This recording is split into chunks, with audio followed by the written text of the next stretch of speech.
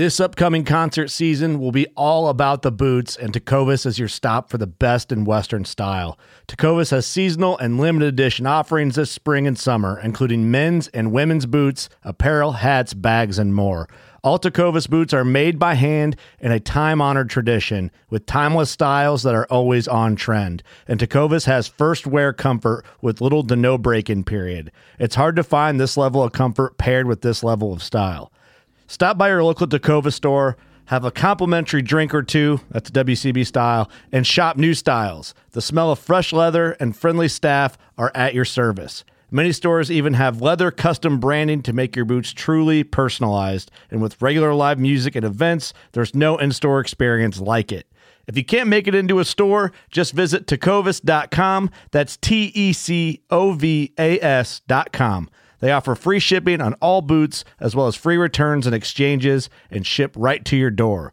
Go to tecovas.com and find your new favorite pair of boots today. At Midway USA, we know the AR-15 is one of the most popular rifles in modern American history. Known for its modularity and widespread use, it's often considered essential to any gun collection. The essential things you need to run an AR-15 are usually always in stock during shortages, things like magazines and 5.56 ammo. Whether you're looking to buy a new AR-15 or buy parts for your modern sporting rifle, log on and for just about everything for the outdoors, shop MidwayUSA.com.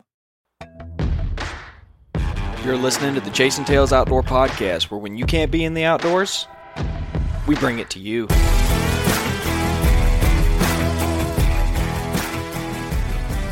Welcome back to another episode of the Chasing Tales Outdoor Podcast. My name is Walt, his name is Chase, and each week we come to you with one simple goal, and that goal is to inspire you to get outside and hunt harder, do something you've always dreamed about doing, do something you've never attempted before, having listened to this podcast. And I thank each and every one of you for being here again this week, and I'm sorry for my absence last week, but Chase, dude, huge shout out to you for picking up my dead weight there and cranking out a really fun summer scouting video, or podcast.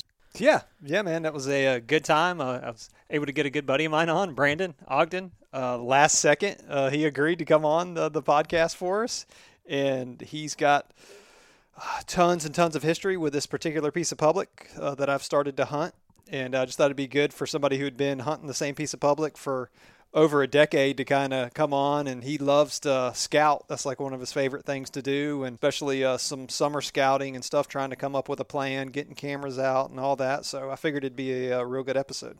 Yeah, you know, he had a deeper voice than I expected him to. I was listening to the episode and I thought I had jumped around because I'm so behind on podcasts. I was cranking through him the other day, just kind of on a fast forward speed, and he came on. I was like, God, because I swore I'd heard him talk somewhere before, but I guess I was wrong. But dude, that was a fun episode. I enjoyed. You know, it's always not fun missing the episode, but every once in a while, it's kind of fun to just tune in like a listener and see how, you know, listen from their perspective, and it was a good listen. Yeah, it's good to be able to kind of maybe critique each other when we listen to the podcast, when we do it by ourselves. It's kind of like, oh yeah, that was a good podcast. That went the direction I thought it would go, or maybe it didn't go in the direction I thought it would go. But it's always good to kind of get a little refresher and just to enjoy being a listener from time to time. Yeah, absolutely. Yeah, no, it was a good listen, man. I'm glad that we're still on this trend of the scouting, because this is such a vital time. You know, I think it wasn't that long ago. I mean, it was in my lifetime that summer scouting, postseason scouting really wasn't all that popular. I mean, I don't know if you feel differently, but it seemed like in my neck of the woods, you got out about, I don't know, middle of August. You started thinking deer about July, but it was still too hot. And then, you know, maybe 3 weeks before the season, you're suddenly running to put up tree stands and trail cameras and food plots and everything. And it kind of is cool that the whitetail calendar has expanded, and a lot of people, ourselves included, reap the benefits of that. Yep, that's for certain. I mean, we kind of scheduled the Yakking for Bass Challenge at a time where we probably could be doing a little bit of summer scouting, but normally I just focus on the Yakking for Bass Challenge and kind of wait till, that's kind of my marker now for when summer scouting for me starts is. Sure. I mean, I do some spring scouting during turkey season. Obviously I will have cameras out and stuff, even turkeys, deer, constantly looking for sheds or deer sign and everything else while I'm turkey hunting. And then there's that kind of that little break right there for the Yakking for Bass Challenge. And then as soon as the Yakking for Bass Challenge is over, which just ended, that's when it's time for me to go, okay, Chase, it's time to buckle down. Let's see what's going on out in the woods, get some cameras out, put some boots on the ground. Oh, yeah, for sure. And, to be fair, to give ourselves credit, you and I do a lot of scouting. We've talked about this on previous podcasts. We do a lot of scouting during turkey season. And so it's not like we just completely are derelict in our deer hunting duties. We've put in a bunch of scouting. It's time to fish for a little while, which scratches that itch. And while I'm probably still going to do some fishing, I'm probably going to start really shifting my focus to trying to inventory fawn drops, which they should have happened. Depending on the area, they should or should not have happened, or we can at least start to figure out when those does come into heat, which is something that Brett Mashburn has talked a lot about on the podcast. And I think getting familiar with the areas, even if you're not, maybe you don't find that 100-inch buck or 200-inch buck that you're looking for, simply having the ability to rule areas in or out, not having to go in blind during the season, having a familiarity with the land. Man, I got to say that I think that is perhaps the most undervalued component of summer scouting. Yeah, I think you're pretty much hitting the nail on the head there when you're talking about just being able to rule areas out.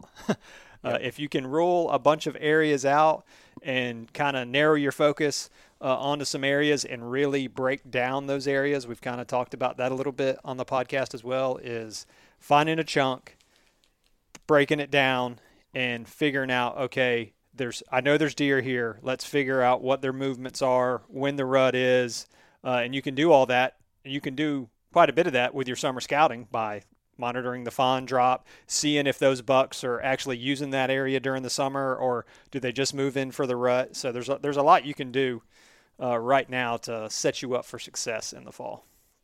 Oh, absolutely, for sure. Yeah, it's invaluable, especially if you don't fish or anything like that, getting out there and exploring new areas. I tell you, one of the things that a buddy of mine does, friend of yours as well, Andy Thompson, he rides around and he just checks to see what fields are planted in. He never leaves the AC of his truck. He just drives around and he looks for crossings in the clay soil, and he notes if there's peanuts or cotton in the field. I mean, you can do that without breaking a sweat.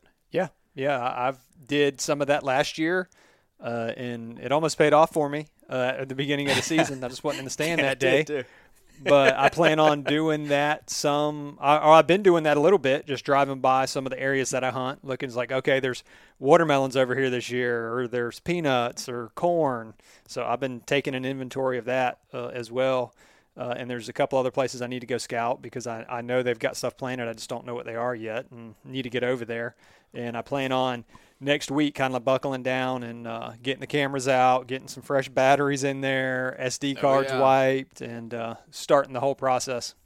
Yep, absolutely, man. So we're going to kind of touch on that a little bit. We've got a smorgasbord, if you'll allow me to use that term here, of different things to cover today. This is kind of one of those episodes. We do them about 4 times a year where we kind of shift gears a little bit. We kind of do a little refresher with you guys. We kind of talk about what's near and dear to us and what's coming down the pipe, and kind of what to expect from us, because we leave one season, we go into the next, and I think it's just a good thing to kind of put a cap on things. So before we do that, I just kind of want to thank a couple people who make this podcast possible.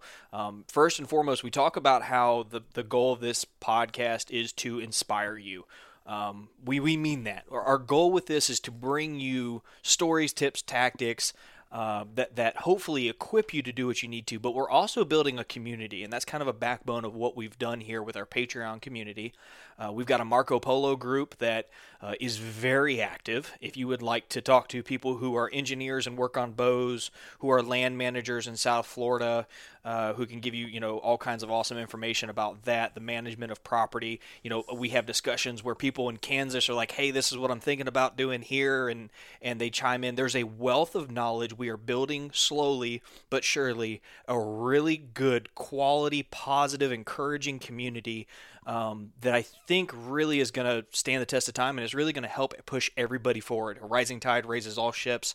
And I think one of my favorite things to do is when my phone goes off and it says that, Patreon, I'm sorry, when it says, Marco Polo, Patreon, Chasing Tails Outdoors, Patreon group, I'm like, oh man, here we go. Another good dialogue, FOC, all kinds of cool stuff, man. I mean, it's an awesome group, and we've got a new Patreon member. He joined last week. I haven't seen him in the Patreon Marco Polo group, but I'm going to send him another invitation. Derek Schaaf, he's from Loxahatchee, Florida. Great to have another Florida boy sign up for Patreon. If you don't know, we do 4 giveaways a year, and depending on your tier, you get somewhere between 3 and 5 times as many entries for being a Patreon supporter. You don't have to be to be entered in the giveaway. And at his tier, he gets a hat and a sticker and a shout out on the podcast. So Derek, thank you, buddy. Your hat went in the mail as this was recording 2 days ago, and you should get it here shortly. And we're glad to have you on board. Yeah, it's always great when we get new Patreon members. And like you mentioned about the Marco Polo group, that's a great resource. Here recently, we kind of been talking about what quota hunts we drew or didn't draw for some of us, unfortunately, that didn't draw any quota hunts this go around. And as far as that giveaway, I think that giveaway is coming up here shortly at the end of this month, right? Yeah, June 30th. So you still have a couple days to sign up. From the time this drops, you got about a week to 10 days. Week to 10 days, and we're giving away 5 of the Simmons trail cameras that you've used. You've done a YouTube video on them. You had great success with them last year, and a Browning cellular cam. So that should get you to hopefully inspire whoever gets this to get outside and start their summer scouting process and start getting intel for this next season. I can't thank the people who sign up month to month to support the podcast. That money goes into us doing more. We're always going to do this podcast. The money doesn't have any impact on that. Chase and I are passionate about this. We enjoy it. We enjoy connecting with you guys and bringing you stuff on a weekly or daily basis. If you're part of social media and our YouTube channel, which I invite you guys to go figure it out. But what this money does is allow us to do more. We can travel. We can buy the equipment we need to expand the podcast. We can literally just do more. So it just helps us bring you more of the content that you enjoy, and I'm just overly thankful for everybody who signs up. But in addition to Patreon, one of our sponsors this year is Spartan Forge, and I can't tell you what's coming down the pipe because I've been told to keep it on the DL, but I can tell you this: if you haven't checked out Spartan Forge yet, or if you're just now hearing about it, it is a predictive software unlike any other on the market that helps you make the decisions. Now, it's not going to tell you where to go, when to get there, what direction to be facing, okay? It's not like that. Think of it as like someone who can count cards and help make a decision about whether you should fold or go all in. And that's kind of how I look at this situation, because what it allows you to do is based on weather data, rut data, actual GPS tagged deer, millions of data points have been assembled to create trends and create analysis and reveal hidden movements and patterns that you may not have considered. And through a season's worth of testing, I can tell you right now, I've got the utmost confidence in it, and there's a lot of really cool stuff coming down the pipe. In fact, middle of the summer, we've got a podcast scheduled with Bill. We're going to have him back on the podcast to talk about all this, and I'm bursting at the seams to share all this with you. But let me just say this. Right now, for $20, if you use the promo code ChasingTails, you can lock in a lifelong price of $20. And as he rolls out these other features, the price is going to increase upwards of $70 a year. But if you lock it in today, use the promo code ChasingTails, that tells him we sent you, and it locks in a $20 price point a year. Cheapest app in my mind that could really bring the quality of your decision making up. Because Chase, I know you got that lucky horseshoe that you just kind of know where you're going, but I sit up all night agonizing about where the heck I'm going to sit the next day. Yeah. There are times where I have analysis by paralysis, or whatever, paralysis by analysis, whatever they say for tree stand issues. And yeah, I think I messed with the app a little bit last year, not as much as you did, but I went back after I killed my big buck this year and looked at what Spartan Forge was saying for that particular day, and it pretty much was right on. Just by having that and some of the stuff that you had last year were same type thing, where Spartan Forge kind of predicted where the deer movement would be for you as well. I can't wait for this app to roll out and get to using it more and hopefully finding more success in the woods. Absolutely. I think if you're a new hunter or you're an indecisive hunter like myself, we get a lot of new hunters to this group.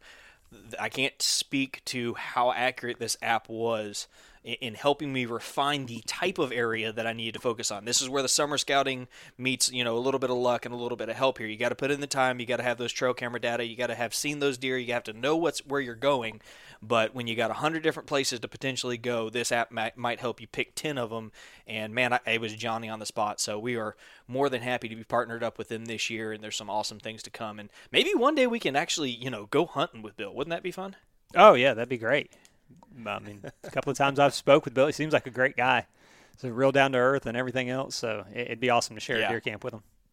Yeah, for sure, man. Well, with that, why don't we talk about the Yakking for Bass Challenge, which, as the time we're recording this, has ended 2 days ago. And, man, we had a wonderful turnout this year. A total of 265 fish were submitted by 25 anglers, which is 10.5 fish. It doesn't really matter to you guys, but I kind of think it's cool. 10.6 fish were submitted per angler during the tournament. And, dude, we had just some straight-up dark horses that no one besides myself saw coming. Well, definitely the winner. Now, second and third, well, technically the winner was a creator, so it doesn't count. Right. So the winner I wasn't surprised about because he's always been at the top like the last 2 years. Parker McDonald's dad, Mr. Randall McDonald, he ended up winning the Yakking for Bass Challenge this year with a little bit over 106 inches, I believe. That's right. And then Andy Thompson was third. Definitely wasn't surprised by that. So No. The top five kind of played out how I thought it would, other than me being first place instead of fifth place. Actually, I honestly never thought I was going to win. That's why it was my bold prediction. That's right. For the year. I had a great time for the Yakking for Bass Challenge, like always. Unfortunately, there were some family events this year that kind of put me where I couldn't get out nowhere near as much as I've gotten out the past 2 years. I was thinking about it the other day. I wasn't even close. I didn't even come close to the amount of fishing that I had done before. I still finished top five with a good total, so I was still happy with that. Ended up landing some fish later in the tournament that kind of helped propel me up to where I was. So I was happy with that, and I got to fish with you several times. So that was How fun was that? That was cool, right? Kind of at the beginning, we got together, did some night fishing together with Andy Thompson. We had a couple of good nights out on the water. One night I missed way more fish than I probably caught during the tournament, I think. But that's just the way it goes with night fishing. And I finally got some frog stuff figured out. And when I finally got that figured out, that's when I started having some more success in catching some bigger fish and stuff like that this year. So I think it was a great success. And, of course, there was the smack talk, as usual, on our Yakking for Bass, Marco Polo with the creators, constantly going back and forth. So that's always good for a good laugh, and just it gets people fired up and motivated. And I know that's what got Nick Chandler motivated this year. Right before the challenge, there was some stuff said in jest. It was all for fun, but I think he used that as motivation this year. And nobody was out on the water more than that man this year, and he definitely deserved to take home first prize in the creator bracket. Yeah, absolutely, dude. I mean, the guy he hustled so hard. I mean, this year was so much fun. I mean, you were able to come up and fish several times, and that is such an awesome thing, because you and I, don't always get the most time hanging out. I mean, our bubbles of where we hunt and fish don't always overlap, but the good news is we managed to do that a couple different times the first 10 days of the tournament right before I had a baby, and it was fun, man. I mean, that was just. It's cool figuring out those lakes. Unfortunately, our honey hole is officially dry. Right. Since then, a sinkhole's open up, and as the cycles go, the lake drains. And where we were fishing, I think there's about 3 feet of water, and precipitously dropping because it's so shallow and hot right now, and we're not getting any rain. But that the lake is gone. We'll have to find another honey hole. I'll start looking now. But you did well this year. You're 3/4 of an inch away from 100 inches of fish submitted. I broke my all-time record. I hit 91.5 inches worth of fish, and I did that again, like I said, the first 10 days of the tournament, which is, stinking awesome. Kind of similar to what you said. I made some adjustments to my tackle. I kind of learned some lessons from the past 2 years, and it paid off there in the first few days. So I'm excited with it, man. The good news is we raised several $100s again this year. I'm waiting on the invoice from Tourney X before I say the final number. But Randall McDonald, you got 2 gift cards coming your way because you won both the biggest fish, and this was close, guys. So there was 2 categories this year, unlike last year. There was, first place and then biggest fish, because the one theme that's happened every year is biggest. We want a biggest fish category, and so we got rid of second and third place, and we just made a biggest fish. And Randall was tied with Andy for the biggest fish. And it came down to the second biggest fish, and Randall edged him out. So you've got a $100 gift card coming for first place and a $50 gift card coming for the biggest fish. And you've got a huge package of Country Boy baits headed your way. Huge shout out to Jesse for donating. I think it's like 10 packs of soft plastics, and they are awesome. The color scheme that he picked out is like money, dude. I know, Randall, especially over there in Texas, these colors are really going to suit you, buddy. Congratulations for constantly being in the top 3 or 4, man. He's an animal over there. Maybe one day he can teach Parker how to fish. Maybe. I think Parker was down. I don't know where Parker. I think he was around 89 inches or something this year. Yeah. So that's kind of been his average, I think, around 89, 90 inches for the 3 years. And he was busy. He was out turkey hunting and stuff like that. He didn't even get in kind of towards the end anyways, kind of midway through. Yeah, and oddly enough, his lake actually dried up as well. So he couldn't actually fish. Yeah. So, extenuating circumstances for him, but he still did really good. He fished with his dad for a while and ran the camera for him, I think, is what ultimately happened. It was a good time, and it's time to start shifting towards deer, dude. The draw results kind of kicked me into deer mindset, or maybe it's sitting at home thinking about being outside right now, or the new bow site that came on the way. We'll talk about all that in a minute. But tell me, man, did you draw any good Florida quota hunts? No, I put all of my eggs into one quota this year, knowing I probably didn't have nowhere near enough points to draw it, and was unsuccessful on the quota that I put in for. I didn't want to put in for any others. I just wanted to put in for that one because I didn't want to draw any others and lose the points that I do have. So I just put in for that one. Didn't get that one. I do still have 2 special opportunity hunts, the lottery hunts that I put in for that are still pending. Those are some really good hunts. So I've been told. I had never been on them, but I've been told by several people that they're really, really good. And so I went ahead and put my $5 in, kind of like that lottery ticket, hoping to maybe draw. From what I've been told, you can buy as many tickets as you want at $5 a pop, but from some information that I've gotten, which you can take it for what it is that you still have decent odds of getting drawn with just buying one ticket. So I'm just like, I'll just put it out there, just try to buy one ticket and see what happens. A buddy of mine that I'm going to hunt with, he did draw one of the quotas where I killed my big buck in 2019 on. So he did draw that one. So I will at least be being able to go on a quota hunt with him as a guest back to there. So we'll see if I can make something happen on that WMA again. That'd be cool. Or I'd love for him to kill a big buck on this one since he's the one that drew it. But the good thing is now we know about it and we can get out there. We've got the e-bikes and we'll be able to do a lot more scouting than we have in the past. Yeah. So that's my quota story as of right now. And then it'll just be redraw, and getting denied on that 25 times during the season. Yeah. Yeah, I put in for one WMA. It's no secret. I discovered the land of fruit and honey there in Georgia, and I kind of, I put a lot of time into Georgia last year in anticipation of not being able to hunt as much this year due to having a child.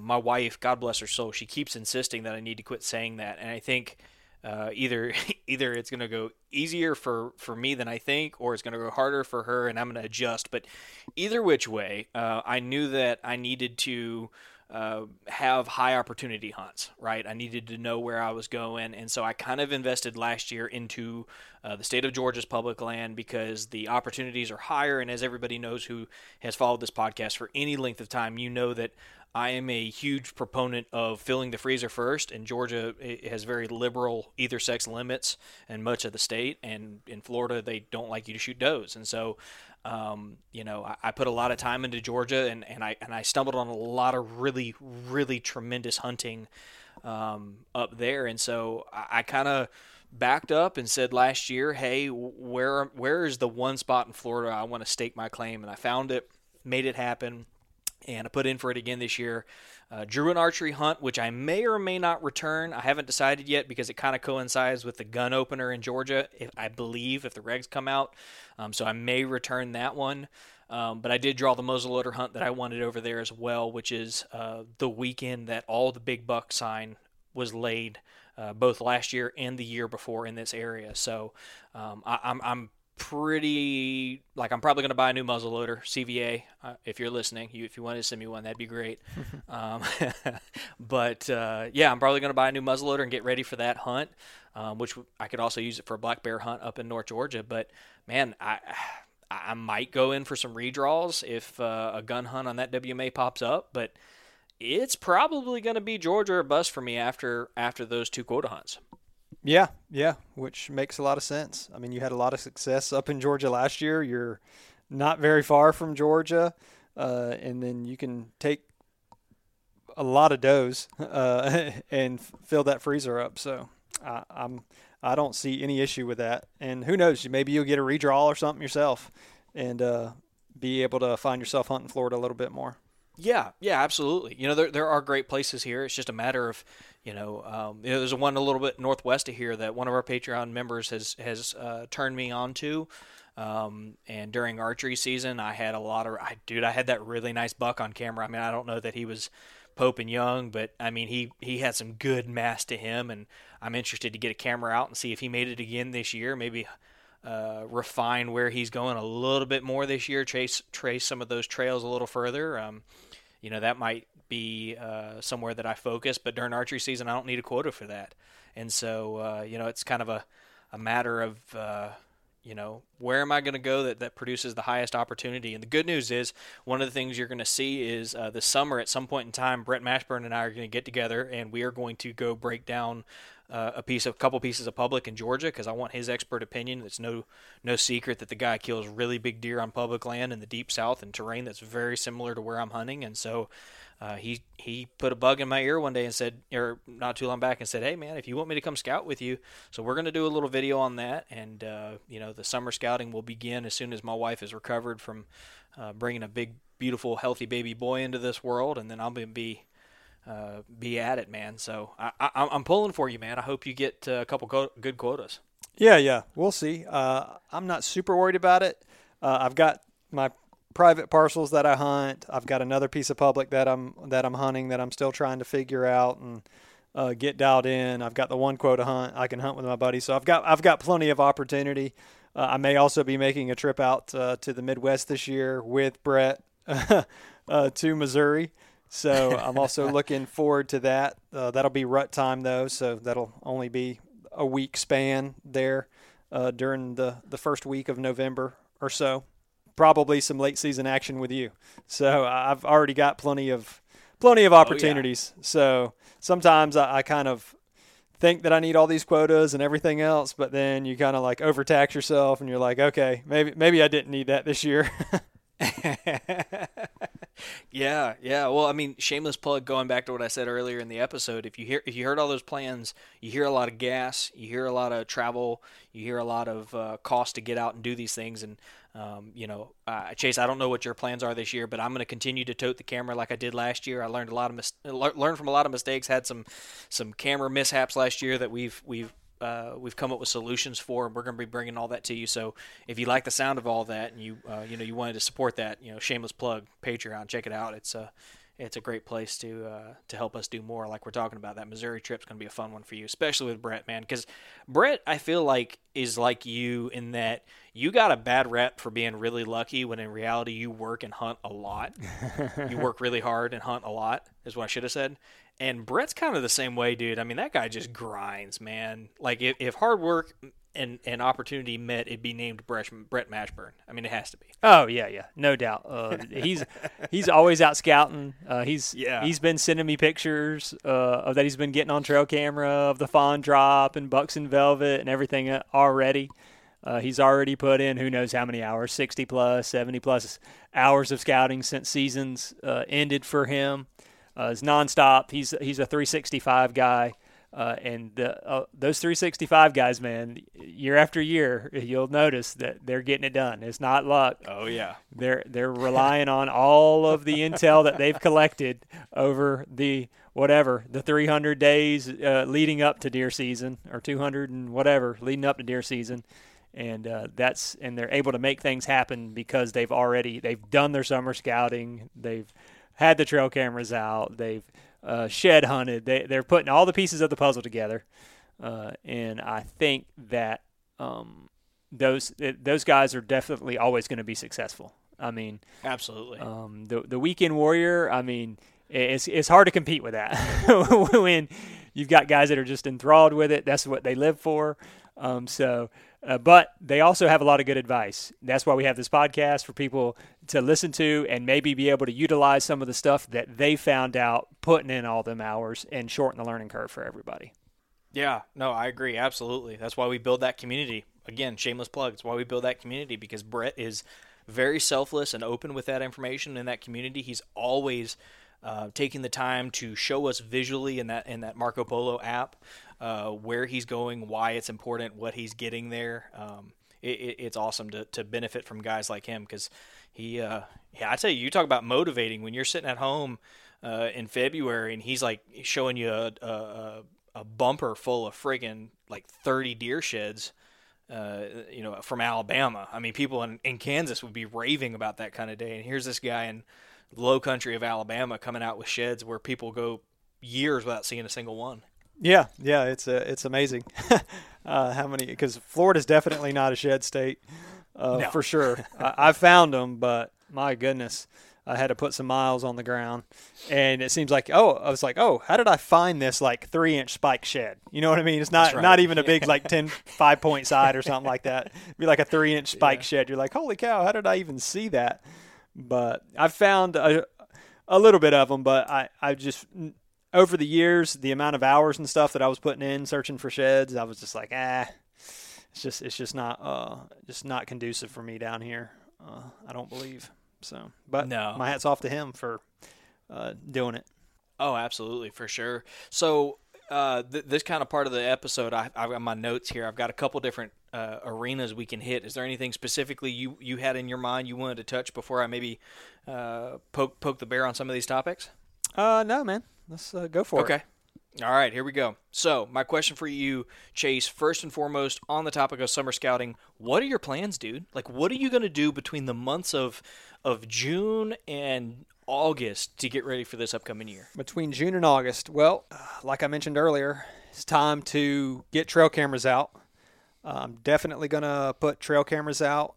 I've got to put some trail cameras out on this piece of public that I'm going to be hunting for the second year in a row. Didn't get to summer scout it really last year. I scouted it maybe a month before the season started. Is when I got in there, started scouting some with my buddy. So I'll be able to get in there a little bit earlier, be able to get some cameras out, get some more boots on the ground in areas that I haven't been able to get to or wasn't able to get to last year. Have the e-bikes to kind of help out with that some. Still doesn't take away all the legwork you do once you actually get to the spot. It just kind of gets you back to some of the areas a little bit quicker. So on that piece of public, that's my plan, is to kind of get familiar with the terrain. It's got swamps, it's got pine flats. I mean, it's got a good little mix, oak hammocks. It's got a good mix of everything. And I kind of want to dial in, okay, where are these deer spending a lot of time bedding? Where are the doe groups? There are a lot of does on this WMA. Maybe if I can kind of get figured out, okay, what are the does doing during the summer? See if that pattern holds. See when maybe get some fawn intel. Maybe I can tell, okay, maybe because last year when I hunted there, it seemed like there was a lot of rut activity that second and third week of October last year. Which was kind of early for there from what I understand. Normally it would be kind of the tail end of October as opposed to early October. But in the area I was and some of my buddies, we all agreed that a lot of the rut activity was going on that kind of into the first week up until the third week of October in the areas that we were hunting. That's my goal there, just to learn it more. On my private areas, I've got them dialed in quite a bit, but I want to find a target buck. That's always my goal on the private areas, is to get a target buck and try to get him dialed in. I don't necessarily know that I'll have one this year. There were a couple of bucks that I know that made it at the end of the season last year. I don't remember seeing them during the summer, though. I don't know if they moved in kind of towards the late in the year or not. But if I could get them, but I did kill the big 9-point, which I think was keeping a lot of competition out of that area. So I'm hoping maybe a new buck's moved in, and hoping maybe I can catch them in velvet, catch some of the bachelor groups, continue to monitor the fawn drop in there. I'm pretty sure they've all dropped by now, according to my calculations. It's been, it's about 7 months gestation for a doe. Yep. So I think a lot of them get bred in one of the areas, kind of November, December area. So they should all pretty much be dropped. And the other piece has got a lot of October, so I know they're dropped in there.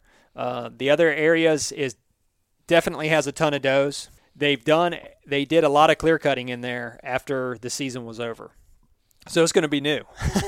It's going to be, I'm going to have to get in there, and maybe I'm going to have to find some different areas to hunt.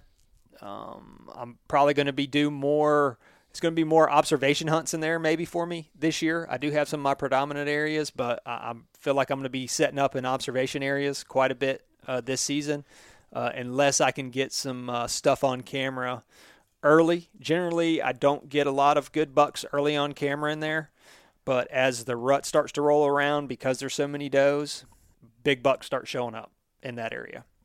So if I can get a big buck located on either one of those properties, I'll be ecstatic. Something to give me a goal, dial in. I do have the 10-point that I had at 10 yards last year, but he was on the other side of the fence, and I think that buck's going to be 7 years old this year.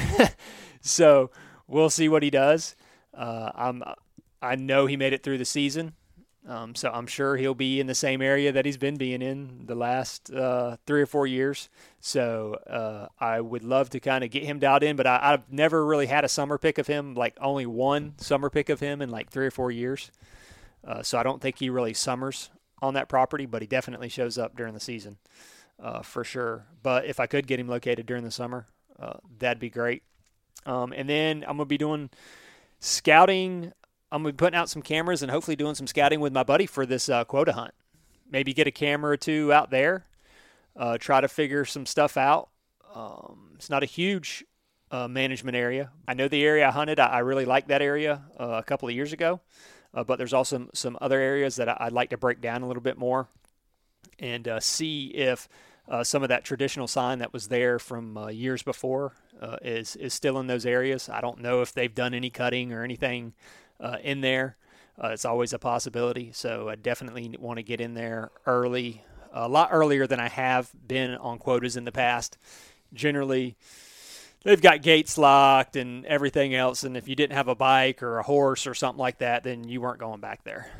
So now that the e-bike's in the picture, we can get in there, do a lot more scouting before the quota gets there, and hopefully have an idea of where we're going to hunt and not even have to go in there the day before and put scent out and kind of booger the deer up some.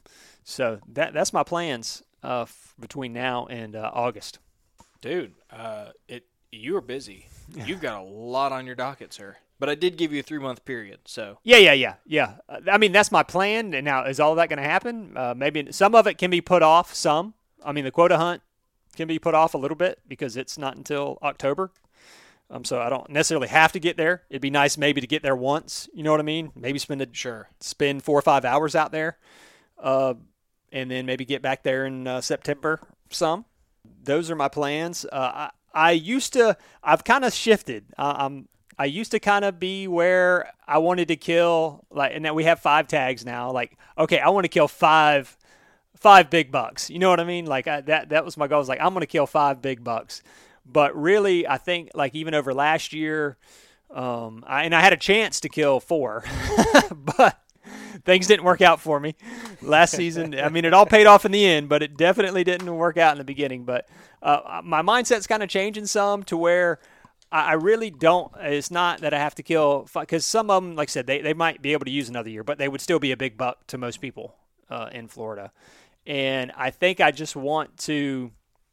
I kind of like, maybe on the public, I won't be as focused as much, but definitely on the private areas, I've kind of gotten to where I just want to take one really good buck. If I can locate one really good buck and take that one really good buck, then I consider that a good season now. As to where in the past where I'd be like, all right, I'm bloodthirsty, gotta kill any good buck that comes out. I think my mindset's kind of changing a little bit, and I'm focusing on more, okay, I want to enjoy the process, and I like the chess match and all of that stuff, where if I made it to the end of the season and I didn't kill a buck on those areas, then I wouldn't be bummed out about it. Right. Yeah, no, I mean, I have faith in you. I mean, last year I got the best FaceTime I've ever gotten from a deer hunter, and I expect more of that, sir. I would have done the same. Actually, I did. I think you did. I think you did FaceTime me when you killed your buck at post-COVID buck there. Yeah. So yeah, that's always fun, man. That was great. It was good. I mean, heck, I got to trail the deer. I'm on FaceTime with you at the same time. Yeah. Get to come up on it. So the biggest buck I'd ever killed in Florida, sitting there. So it was freaking awesome, man. That was a great experience. And we need to. How about you talk about your summer scouting? Because last year I got several comments from different people, some listeners, some people that follow the Instagram, and they're like, "Man, Walt is hammering it this summer. Like, he is really getting on it with his scouting." Last year, they were like, "Man, he's dialed in." So, what is your summer scouting going to change a little bit, because you have the little one that you have now that you have to kind of take care of and stuff. What's your summer scouting going to look like? Well, you're right. I've got the little guy to take care of, but the benefit is I don't go back to work until September. Right. And so I've got a lot of time there. I'm kind of taking the month of June, and I'm going to focus on really getting my wife, back to where she's feeling good and getting her back in the groove of things and getting him established. But I think I scratched the surface. Last year was a lot of speed scouting. I started in July, and just, dude, I mean, you can attest to this. It was like early December before I really settled on a spot and felt like I was really honed in, and I had figured out their summer to fall pattern. And so that now that I kind of have that idea of how these deer act up there, I'm going to do the same thing. I'm going to get up there as often, maybe more, as I did last year. And I've got a fleet of 20 trail cameras, all but 3 of which are going to be deployed by the end of the summer. That's my goal. They're all going to be in transition areas, or the style of transition area that I have found these deer prefer up there in South Georgia. It's different. It's not what you would normally think. And once I found it, it was just consistently getting on bucks, which was cool. I mean, I think at one point I said on the podcast I was getting more bucks on camera than I was does, and that never happens in Florida. Right. At least not for me, So it's going to be a lot of trail camera work because what I've done is I've found a pattern. I want to try and replicate that pattern elsewhere. I want to inventory when I can, when did does start to drop their fawns, because the rut is very fluid over here in this neck of the woods still, and so one block of timber may come into rut a little bit sooner than the other, and I want to be able to bounce around. But I would say I covered about 5 to 10% of the areas that I wanted to last year, and so I'm going to now that I have a kayak, which was delayed last year, and I've got a trolling motor on the way. I'm going to start trying to water access a lot of those areas that were really good, but maybe you kind of busted the area on your way to get to where you were going from the land. But if you could come in from the water, you could do it a little more quietly. I don't know if that makes sense, but right. It's going to be a lot of that. I'm fingers crossed. I had a really good encounter. I was about 30 minutes behind what I consider a great buck. I think he probably could have gone 80 to 100 inches.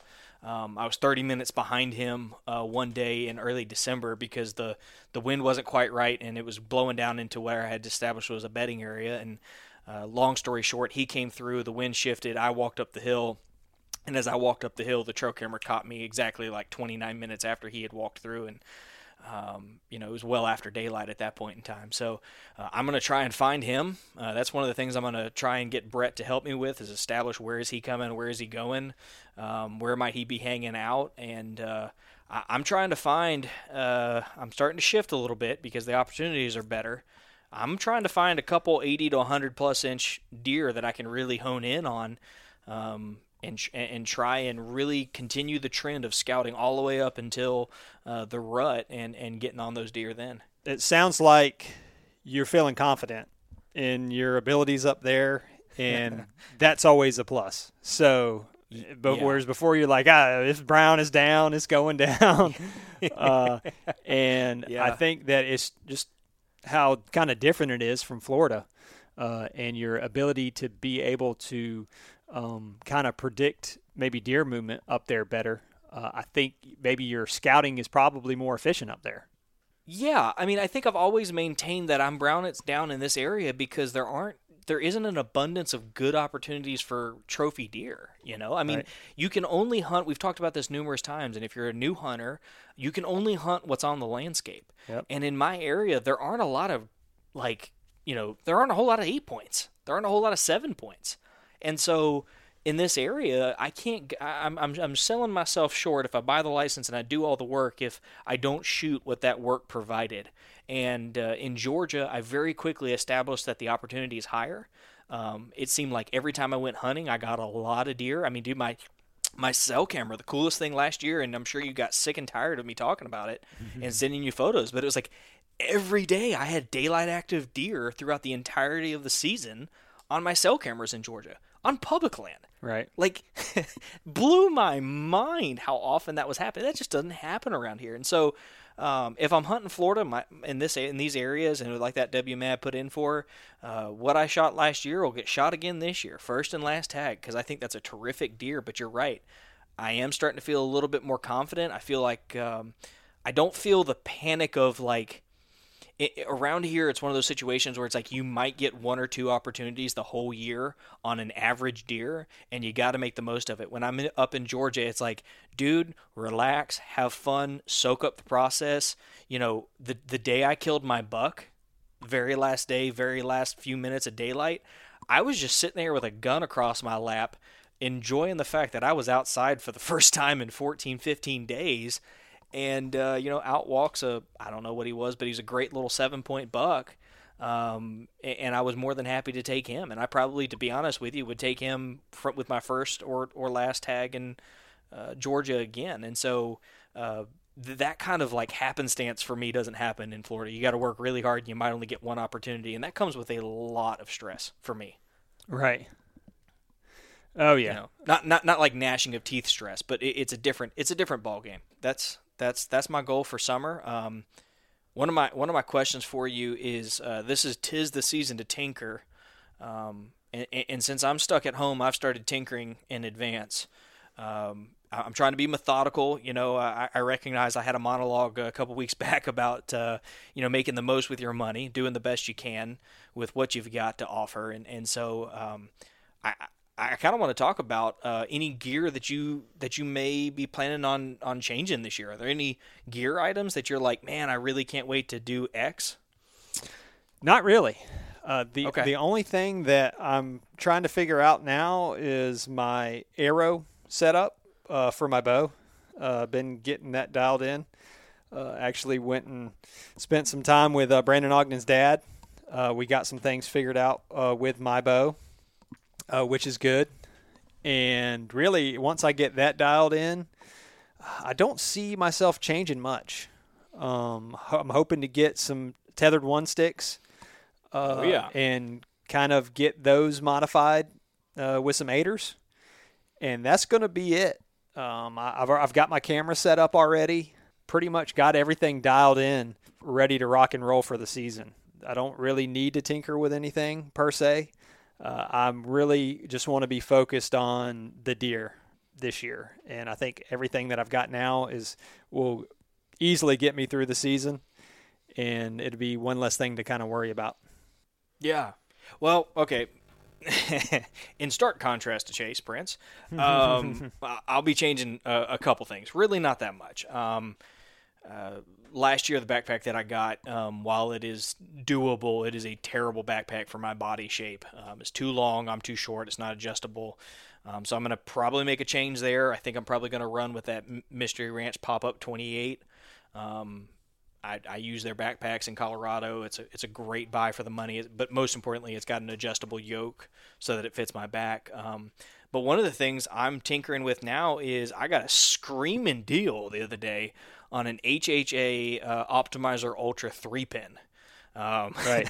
It was like 10:30 at night, and I sent it to you. It looked like it was some from Podunk website, and you convinced me to order it and see if it'd come in, and it did.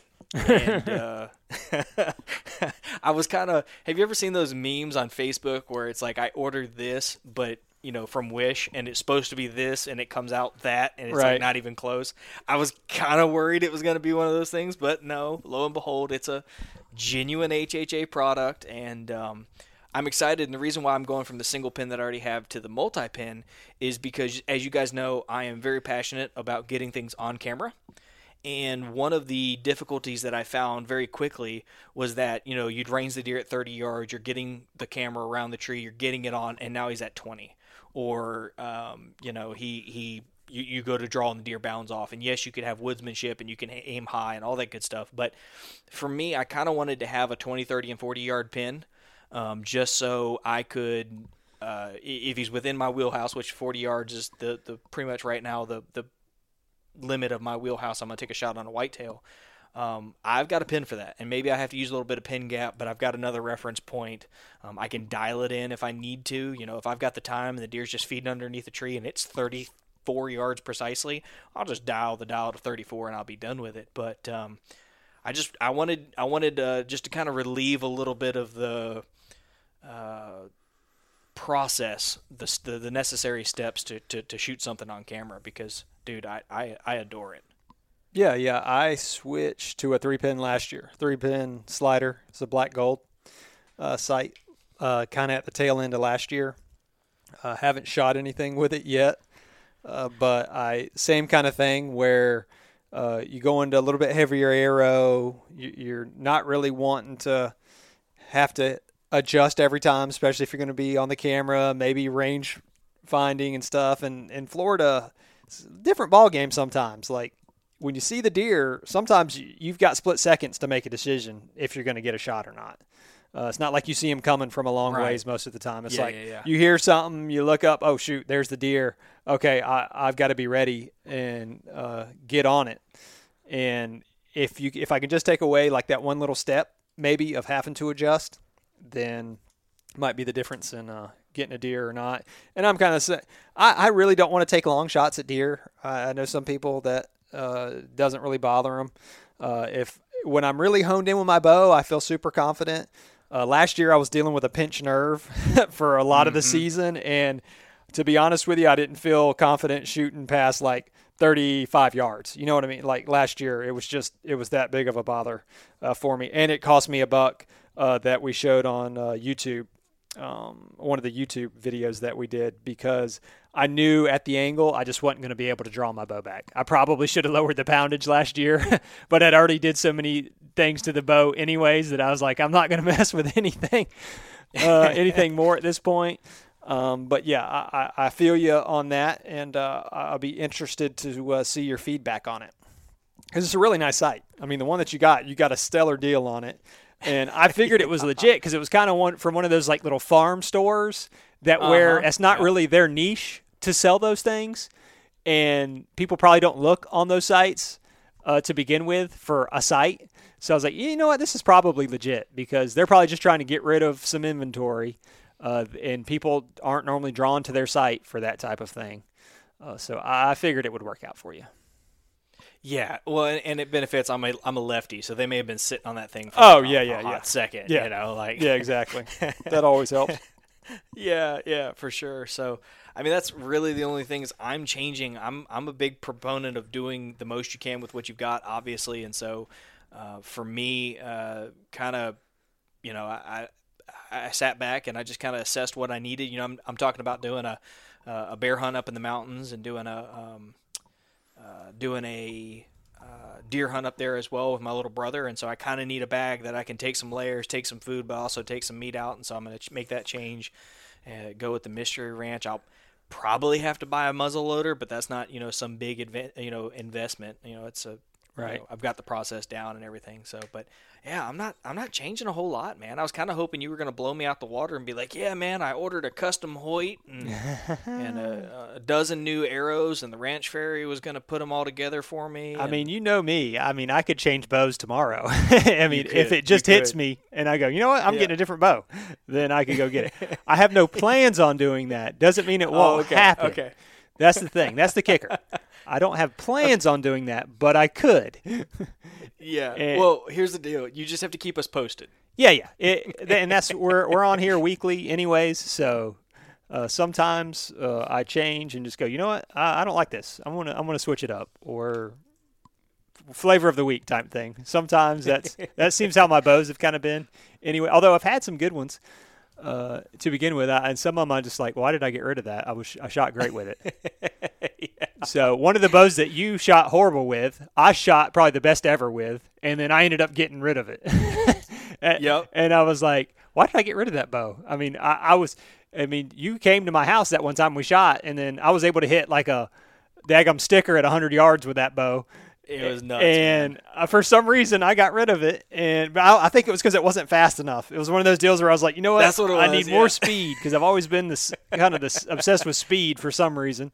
And you never really had problems with passing through deer for the most part in Florida. And I always went for a double lung shot to begin with.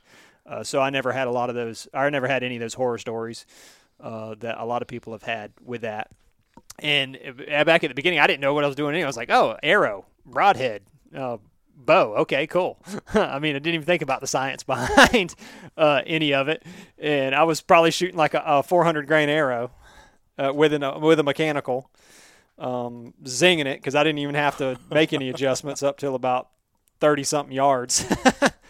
33 or 34 yards, I didn't even have to really compensate for anything. And that's why I liked it, because the shots were so quick. And I'm like, okay, just put it on them. 0 to 34, here I go. Back then, but and sometimes I think we kind of get caught up in some of that stuff where it's like this is the big and hot item right now, and that I got to make the switch. I got to make the switch because of stuff that's happened to other people. Now I know when I go up to Missouri, I'm going to want that bigger, because I mean, deer are just bigger up there, thicker, lot bigger bone structure than down here. For here, I mean, if it's not broke, well then why try to fix something that's not broke?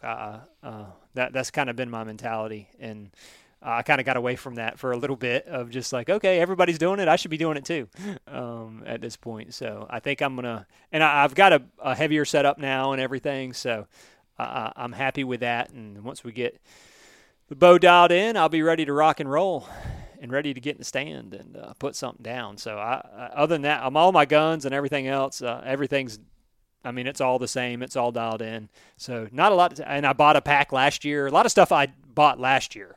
Like I bought a ton of stuff last year. And I plan on, and I got a good system down, and I just plan on using all that again this season. Yeah, man. Yeah, I'm excited. You know, the tethered one sticks, we're going to get to play with those this year. I'm excited. But I mean, I'm just excited to get out and do some hunting, man. I'm hoping you and I can get together a couple times this year and hunt, because the content's just always better whenever we do that. We got to do it for turkey season. Yeah. So let's think about this. Yep. We did it for turkey season. We did it a couple times for bass. Now what we need to do is get together at least one time for summer scouting, and then a couple times this deer season, dude. Yeah. I need to get up there and do some scouting with you during the summer for sure. Yeah. Check out some of the land. Check out the land of milk and honey that you call. Oh man. Well, with that note, sir, unless you got anything else you want to talk about, I think we should let these fine ladies and gentlemen get on with their day. The only thing I really have kind of left to say is we haven't said it in a super long time, and I mean, I don't know how much it matters, but if you enjoy the podcast and you haven't left us a rating or review, we would love to get a rating or review from you. I know we harped on that for a little while. We kind of got away from it. And if you're a new listener, and we'll give you a shout out on the podcast if you give us a rating or review. We really love the feedback. And if you would join our Facebook pages, that'd be great too. We just put out some polls and stuff. We're trying to get the podcast dialed into what you guys want.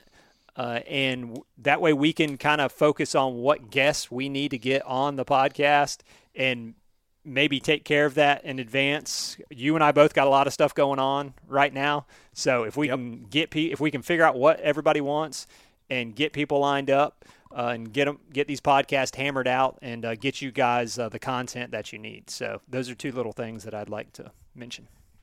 Good call, man. Yeah, you know, on the review side of things, we used to do it, and you're right, man. We haven't done this in a while, and some of this is just by virtue of there's just so much to pack into this. I don't want to just jabber on forever, but our old offer stands. I got a plethora of stickers here. If you leave us a rating review, send us a screenshot, I'll send you a sticker just to say thanks.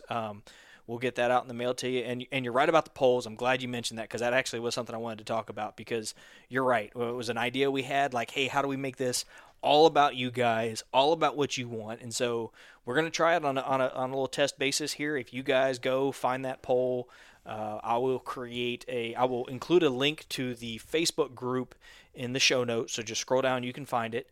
It's also posted and pinned to our Facebook page. But we're going to pull the hot topics from that. We're going to find guests for you guys. And if all you want to hear is scouting content, that's all we're going to bring you, by and large. I mean, don't get me wrong. We're probably going to get on here and do something like this. But we want to bring you guys the biggest bang for your buck. And we're just trying something new to make sure you guys are getting what you want. So, Chase, dude, good job on that. Yeah. Man. And there's a reason why we pay you the big bucks. Leave us a comment on people that you'd like to have on the podcast. Like, if there's people that you'd like to have on the podcast that we can reach out to, or you can introduce us to them, that'd be great. I mean, we're constantly kind of in search for people. It always seems like it's kind of hard to kind of find some Florida people. We've kind of focused a little bit on Florida, to where there's a lot of secretive guys out there in Florida that don't really want to give away all their information, but I know there's guys out there that are willing to help everybody out, be able to give some information out there to help out a bunch of new hunters or people that have been hunting for a while, trying to figure it out. And there's plenty of guys that are just big-time killers in Florida that just nobody knows about, because it's just not publicized, or any other of the southeastern states. So if you know anybody you think that you want to hear on the podcast, send us the names, and we'll start reaching out to them. Yeah, man.